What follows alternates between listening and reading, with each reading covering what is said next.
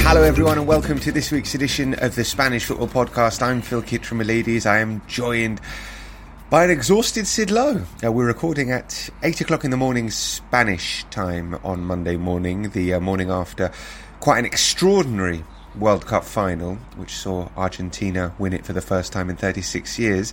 And it's also seen Sid Lowe not go to bed. So you literally have not slept, Sid, at all. I would love to be able to claim that it was because I was up all night celebrating with the Argentinians, but unfortunately that is not the case. No, you're frantically typing away. Yeah, I did have some ham though, so that felt slightly, what's the word? Wild. Slightly rebellious, yeah. Yes, wild and reckless, but there we go. Yeah, alright, so where do we start? Well, I guess I'll tell you what happened in the game, if for whatever reason you didn't see it or didn't want to see it. Argentina raced into a 2-0 lead, Messi with a penalty, and then Angel Di Maria with a brilliant goal on 36 minutes. They were completely in control of this game. France were completely on the back foot. They didn't look to be a way back for Les Bleus. But Kylian Mbappe scored a penalty on the 80th minute, and then he scored another brilliant goal a minute later to make it 2-2, an extraordinary, unlikely comeback, which took the game to extra time. Messi then scored in extra time, and then Mbappe scored a penalty 2 minutes in the 118th minute to take the game to penalties, which France duly won 4-2. Argentina won 4-2, I hope. Because, which Argentina duly won. Otherwise, everything that happened after the game was very bizarre. Yeah, just running it through it again like that just sort of underlines what an extraordinary game of football and contest it was. I mean, it's got to be up there with one of the best games we've ever seen. I think, I honestly thought, and I can't remember if I said this to you on the last podcast, that I honestly thought that this was the greatest story football had ever told, even before the final. Because I don't think I've ever had a feeling that there has been such a sense of the focus on one man like there was for this. The sense that this is the if you like, the final scene of a film or a series that we've all been watching together for years and years, and everyone just wants the finale now. And it felt to me like this was going to be the greatest story ever if he won it, no matter how he won it. Because, you could talk about things like, for example, well, Pele won 3 World Cups. Yeah, but he won the first of them at 18s. There was never this sense that this is the greatest player we've ever seen. He's not had the thing that would define his greatness. Maradona wins the World Cup at 25. Cruyff admittedly didn't win the World Cup and got to one final and then wasn't there in the Dutch team that got to the second one. So perhaps if he'd had another one later in his career, maybe if Cristiano Ronaldo had reached a final with Portugal, it might have felt a little bit like that. But I think that even that wouldn't have been as significant as this. And it felt like everybody wanted this to happen. So much so that Didier Deschamps in the pre-match press conference the day before the game said there is even some people in France who want Messi to win this. Now, I'd like to know who those people are, but yeah, there may well have been some. And so I must say, I think in terms of an entire competition being defined by one man and everyone's interest somehow being funneled into one man and the spotlight being so singularly on Messi, I thought we're in for this is the greatest story ever if he wins this. And as I say, almost no matter how he wins it. As it turns out, it was also a ridiculously good game.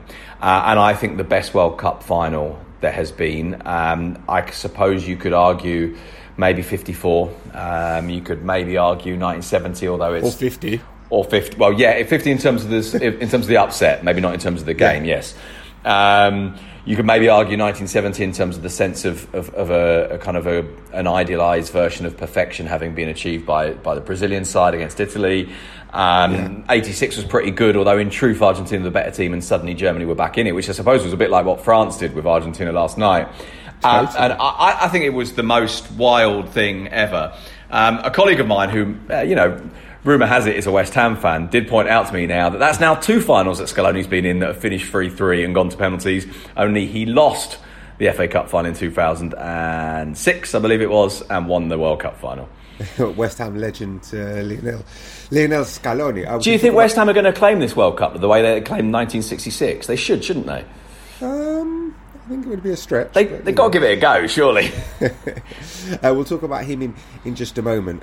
You mentioned the fact that this World Cup was all built around Messi, and this final was very much dominated by what would be his legacy should he win. The man standing in his way, it was very much billed as Messi against Mbappe. That was certainly on the front cover of the Spanish newspapers, the two of them, the two tens up against each other. And Mbappe scored a hat-trick in this final and still managed to lose. Yeah, it's just extraordinary. I mean, look, in terms of a contest, Messi against Mbappe, there was no contest for 80 minutes. Yeah, Messi was so much the better player. And then Mbappe, boom, just sort of appeared. Obviously, you know, he appears to start with by giving a penalty, but after that there was this kind of superhuman nature to him. He scores a brilliant second, obviously then he scores a third as well, but then there's that one where he nearly wins it at the very end, running in on the left side of the penalty, which was actually a little bit reminiscent of the goal that he scored against Real Madrid in the Champions League in Paris for PSG last season. You know, coming from that similar part of the pitch right in the last minute. And there was a period where it just felt like, wow, Argentina's players are kind of looking at this guy going, how the bloody hell are we supposed to stop him? And he was absolutely fantastic. Admittedly, as I say, it didn't really happen until the 80th minute, but from then on, he was wonderful. I was looking at this because obviously I was on sidebar duty, which means it's not a match report as such. It's a piece about something thematic. I was asked to do a sidebar about Argentina, which basically means a sidebar about Messi, unless something really big happens. And by the way, I'll tell you this in a minute. There was a period of the game when I was moving to Angel Di Maria. Yeah. And you know what I was thinking about this, and I was thinking about this idea of this World Cup, if you like, being a confirmation of Messi's greatness for those who needed it, and obviously not many people really should have needed it, but I think it certainly plays to that. And you know, maybe you would say, well, they didn't have to play Brazil in the semi-finals, which is what we all wanted, and that would have been a huge game, which meant, of course, as well, that he didn't play against Neymar. He didn't, of course, face Cristiano Ronaldo because Portugal went out sooner, and also, of course, Ronaldo by then was not a starter anyway. But then you look back over it, and it was set up as Messi against Lewandowski, the other player who should have had a Ballon d'Or in recent years. And Messi was just so much better than Lewandowski, it wasn't true. Then you got Messi against Modric, and actually I thought Modric played really, really well in the first half, but ultimately Messi wins out reasonably comfortably, to be perfectly honest. And then this one, it's Messi against Mbappe, and Messi's winning this all the way to the 80th minute. And then so the way I kind of framed it was, you know, Messi saw off Modric and he saw off Lewandowski, and he survived Mbappe. That was the difference. Which isn't to say he wasn't brilliant, by the way, because I thought Messi was brilliant as well.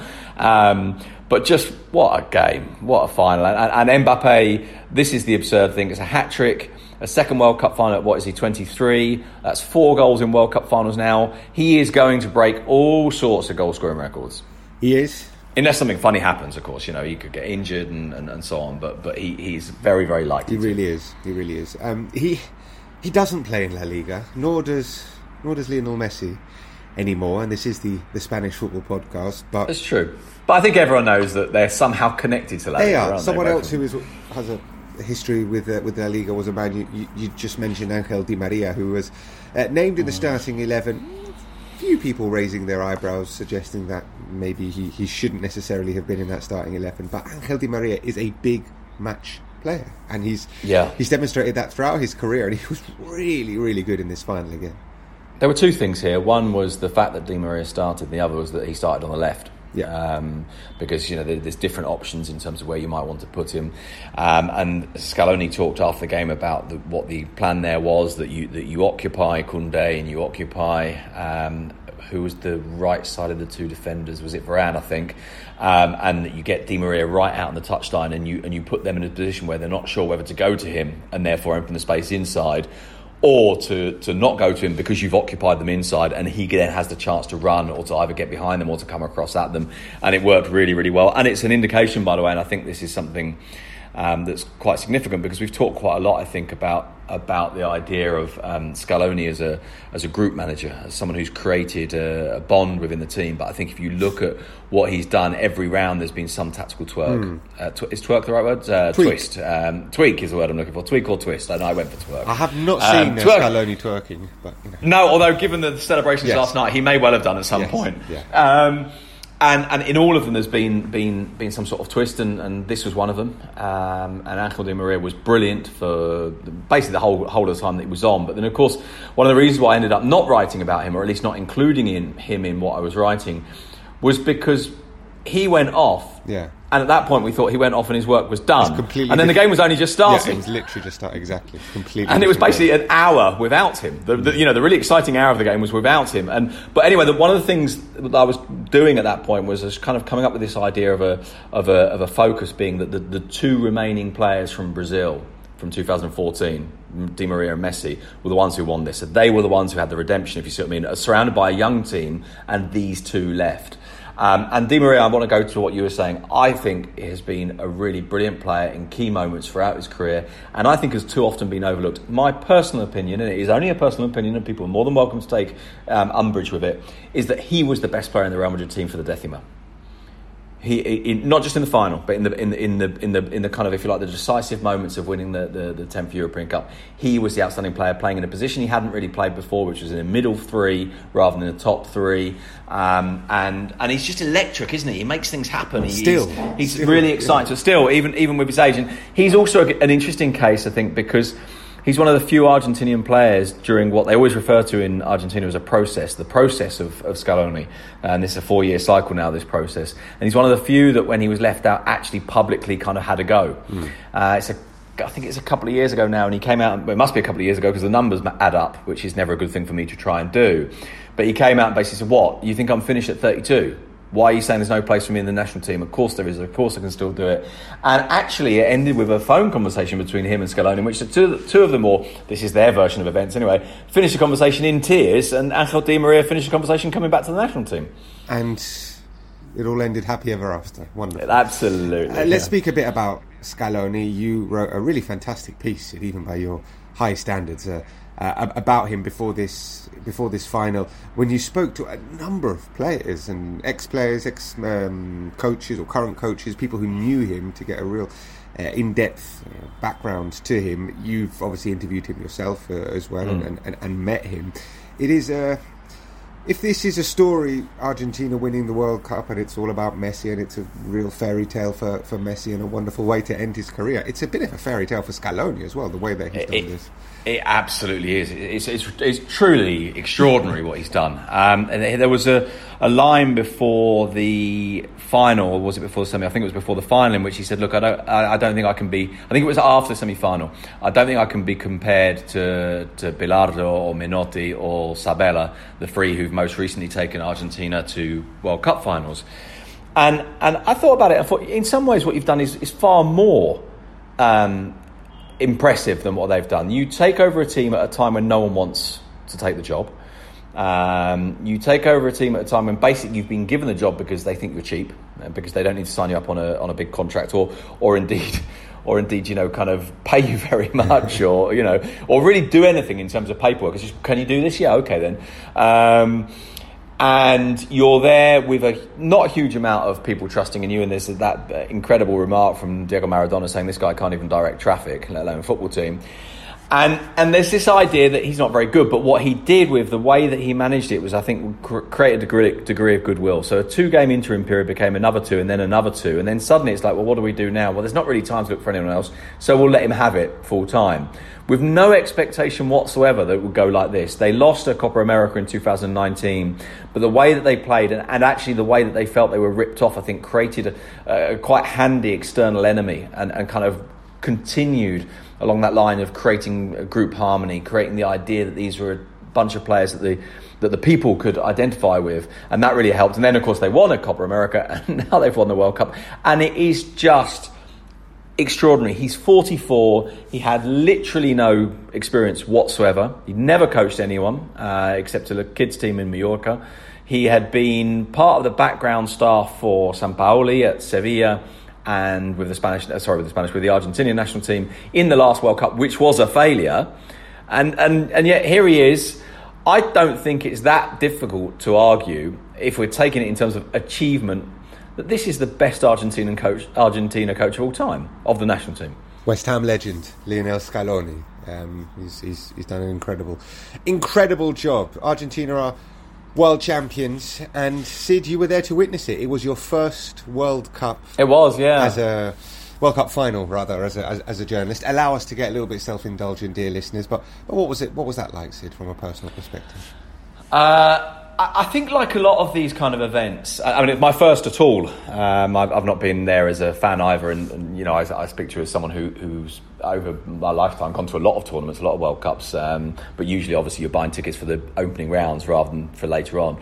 I suppose the first thing, as I say, like a lot of these kind of things, is just that sort of sense of, wow, I'm here, and that sense that somehow you're very lucky. That sense that there's a slight cockiness. Hey, I got to see this kind of historic moment. Obviously, from a writing point of view, it was a little bit stressful. Although, actually, what message did you send me? When it just went, I don't think I can take this. I don't know if I can take this. Yeah. I genuinely don't think I can take this. It was something like that. Yeah. Admittedly, actually, it wasn't quite as bad as it might be, because the time difference with Qatar being 3 hours ahead of London and 2 ahead of Spain has actually helped, because it's meant the deadlines have not been quite as tight as they would normally be. But it was an extraordinary experience. The games involving Argentina have been brilliant, because the fans make a lot of noise. It is true that this is still a World Cup that lacks some of the things that other World Cups have, including actually just the numbers of people. So in Doha, there is a kind of a meeting point, which is the souk, the old sort of marketplace, although it's kind of made to look old rather than actually is old. I think it got destroyed. I'm not sure how long ago now. Someone did tell me the other day. But that's created a nice sort of meeting place. But it's not had... But beyond that, it doesn't feel like there's a huge sense of the whole world being here. Beyond the games themselves, and actually the Metro, funnily enough, the Metro is kind of the focal point of it. But it was extraordinary to be there. I do think that they, at this World Cup, which hasn't always been the same in others and hasn't been the same at the Euros that I've been to, they have really overdone, and I don't think this is necessarily about Qatar. I think this is about, I'm going to sound like such an old man now, this is like modern football. Really overdo the idea that the stadium has to create the atmosphere. That the music runs right up to kickoff and turns on again immediately the game finishes. Let the fans make the atmosphere. Why do we feel the need to have a DJ and two grinning morons at half time telling us how great the game's been, even if it actually hasn't been? But you know, it's an absolutely spectacular occasion to be part of course. Yeah, I couldn't agree with you more. And I'm not as old as you. I'm a bit younger than you, and I don't think it's about age. I don't think it's about age. I just think it's completely unnecessary. It takes it seems like they don't trust the fans to have agency, so they try and force it upon them, which actually what it does is it removes that agency from them. So the World Cup is over, and you are officially coming home. I've packed up. I've really struggled to get everything in the bag. In fact, I'm leaving a pair of shoes behind. Admittedly, it was a pair of shoes that I was always planning to leave behind. I bought a very, very battered pair, and I thought, well, they're sufficiently battered now that it doesn't matter if I leave them behind. So, have you bought a lot of stuff there? Well, I might have bought a few mugs. You're bringing a suitcase back full of extra luggage. I've got a little bit more luggage than I came with, yeah. Wow, incredible. But as the World Cup has ended, and this was one of the most problematic World Cups for us to cover on a ideological level, shall we say. What's your overall feeling of having been in Qatar for the entire tournament, having seen it, having covered it professionally, having lived the experience that they wanted you to live? What do you leave Qatar feeling? It's apart from tired. Yeah, I mean, it's obviously, look, one of the things that we said we knew would happen did happen, which is that the football takes over.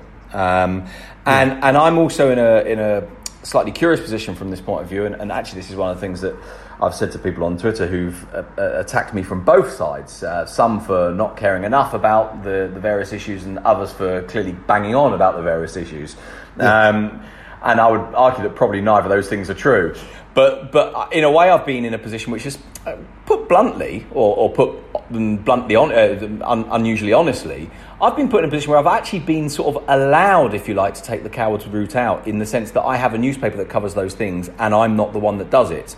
So I have sort of, if you like, written lots and lots and lots of football stuff and focused a lot on the football stuff, while allowing myself to kind of feel like but it's not being. It doesn't mean the rest of the stuff is left aside. It's just that there are other people doing it within the same media, right? Because obviously, there are a lot of us at the Guardian. In terms of the experience, my experience of a World Cup is probably never the greatest gauge for people, because of course you're working and you see your flat and your media centre and your metro and your stadiums, and that's kind of it. You don't get a sense of it. But as I mentioned earlier, there has been a good atmosphere around the games, but for the most part, particularly the ones that Argentina and Morocco have played in. There is a kind of a meeting point in the souk in the centre of the city, but this doesn't feel like a place where it's an amazing World Cup. And I've found it slightly curious seeing how many people in a kind of what do you call reivindicación in English, a kind of a making a point sort of way, this justificatory way, I suppose is a good way of putting it. They sort of said, look at the atmosphere, it's been amazing, all these people meeting and all the rest of it.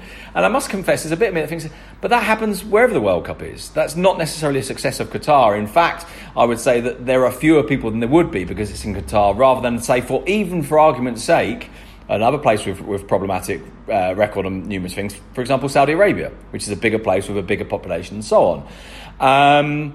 I think, I must admit, with the idea, and we mentioned this the other day, of a compact World Cup, I quite like it in a city, but, this isn't the city I would choose for it, although this is a city that runs very, very efficiently. But, imagine a compact World Cup in Buenos Aires or in London or in Rome or I don't know, or in Los Angeles, then it would be. I think it would be significantly more exciting. I think it was organisationally a pretty good World Cup. I don't think it was a great World Cup in terms of atmosphere. It was good, but as I say, World Cups are. So in that sense, I think it was less good than others have been. It wasn't the best World Cup ever, as Infantino proclaimed. No, and the other thing is, I suppose the question there is really which part of it you are judging, because I think in terms of the football and the excitement of the games, it could well have been the best World Cup ever. But I'm a little bit reluctant to allow Infantino who, by the way, has been the most present president I've ever seen. He's on the telly all the time, and the cameras are focusing on him all the time. There's a real kind of presidential complex thing going on there, which I find a little bit difficult to swallow, to be honest. And it's not to say that everything he said has been wrong. I think he's made a couple of interesting points a few times, and I don't necessarily disagree with everything he says, but his kind of mannerisms and ways of expressing himself have been slightly odd at times. And as I say, he's been much more present. But anyway, the point I was going to make is that if you talk about the best World Cup of all time, let's say if we look at this from a football point of view and say yes, it is, I say, well, that's nothing to do with FIFA. That's because the teams are good. Yeah, it's not because it's in Qatar. It's not because FIFA have done anything. In fact, the FIFA's answer was to ruin the group stage, which has been really good this time. Although, to be fair, they have said they're going to revisit that and maybe not do so. The one thing, I suppose, that FIFA could claim, and probably will claim because it suits them to do so. In fact, I've got a feeling that Infantino may have mentioned it in his closing speech the other day, is that by having it in the winter, maybe the players were in better condition. I'm not 100% sure that I buy that. I would like to see the statistics. I would like to know if that's really true. I also am not entirely sure that actually having really fit players is the best way of having great games, because great games are quite often at their best when everyone's knackered and the pitch is wide open. Yeah, potentially, although I think what we've seen is such a high level of football that... it's been really... And it really has been good, yes. From that point of view, it really has been good, yeah. One of our patrons, by the way, and I cannot remember who it was, and forgive me because we don't have production notes from producer Al for this one, but one of our patrons suggested that the lack of travelling for players within the World Cup might also have been that's a good shout. Yeah. Yep, that could well play a part. That would make sense, because we're talking about a World Cup in a city. Now there's a couple of stadiums outside of Doha, but when we're saying outside, we're talking 45 minutes away. We're not talking.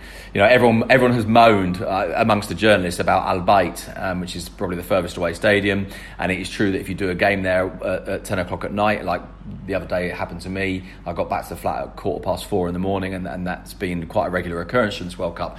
But everyone moans about it, and it's 45 minutes away, or 50.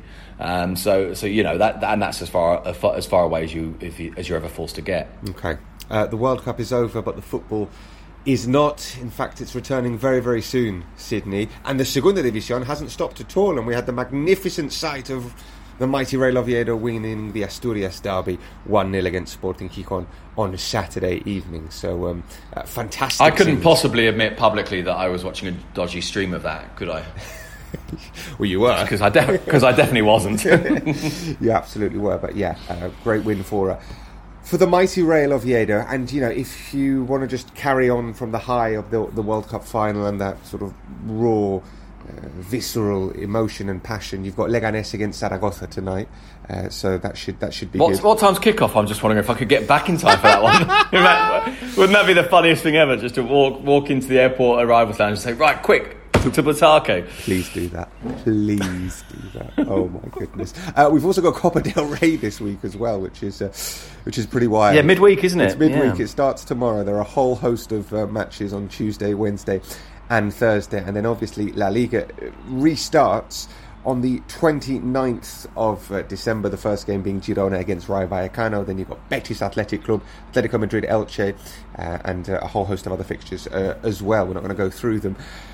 But it's all going to start again soon, Sydney, very, very soon. So what you have to do, you absolutely have to do, you have to go to the UK. Now, come back here to Madrid, go to the UK, have a few days off, don't watch any football, and then come back and watch all the football.